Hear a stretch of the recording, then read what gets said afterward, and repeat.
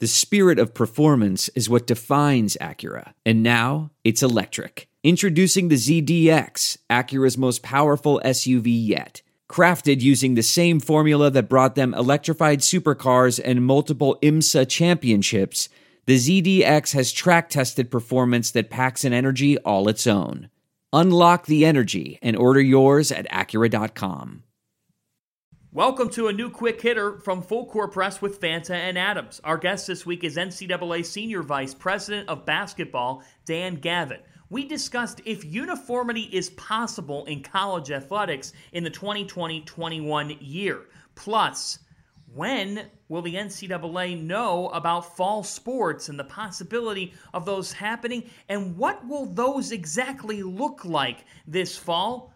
Dan Gavitt gives us a timeline on that and discusses the medical implications involved with coronavirus in college sports on a collision course as well. In a world where things are at the institutional level because of the different regional situations, what do you think is the key to keeping uniformity? Well, I'm not sure there is, going to be able to be great uniformity, John. I mean, I think that we in the business recognize that right away, that what we're used to in college athletics, and that is a common start date, a common number of days of preparation for seasons to start and practice and the like, is probably highly unachievable at this point, if not even over the course of the next academic year and seasons. It seems to me almost a certainty that you're going to have disruption and interruption of semesters or seasons for teams, and we can either be paralyzed by that and or try to achieve probably an unachievable common start and date and season schedule, or we can just be accepting of the fact that it is going to be somewhat uneven and unequal, and try to move forward in the best way possible based on local, state, and regional authorities and public health officials' guidelines. And Dan, you talk about all of this different information coming in, constantly changing. Could you just expand a little bit on what are the factors, the specific factors that are going into the decision from you and everybody you're working with on this of when college basketball can resume, whether that's on time or with some sort of an altered schedule than we're used to? Well, we're relying, Kim, on the NCAA Medical Advisory Panel that has been engaged since late February, that helped the NCAA staff and committees make very difficult decisions about the winter and spring championships. And they've been continuing to do their work. They're world-renowned kind of infectious disease and epidemiologists that are tracking on everything going on with the virus domestically and internationally. And they're advising NCAA staff and committees and on protocols. They've been very focused in supporting the conferences and institutions on how we get back to fall sports activities and championships. But we're starting to transition into the winter, obviously, with basketball soon there to follow.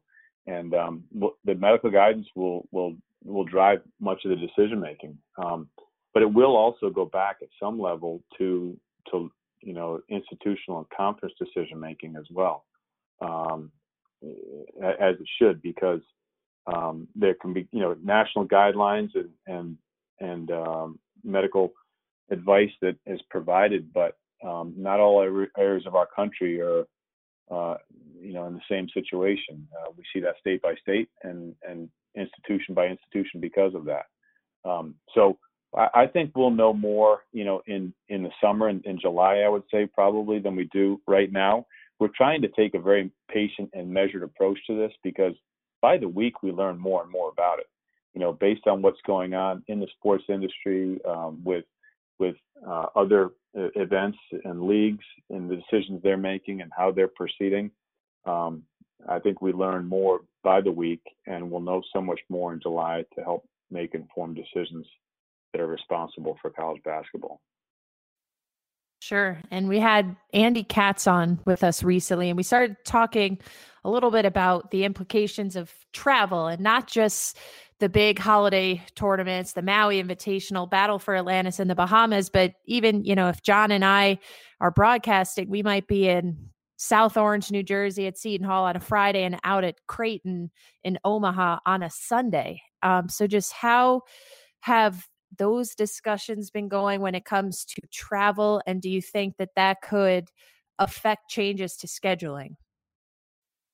Yeah, it certainly could, especially I think in non-conference play, and I think we're already seeing in fall sports a move towards more regionalized travel and flexibility in that scheduling to allow for more bus trips and fewer plane trips and the like. I think once you get into conference play in January and February in college basketball in particular, that gets more challenging because, as you just noted with one example, it's we have leagues that are very widely distributed throughout our country, and so I think that the hope is that we'll be able to do that in a more safe way than we may be able to right now.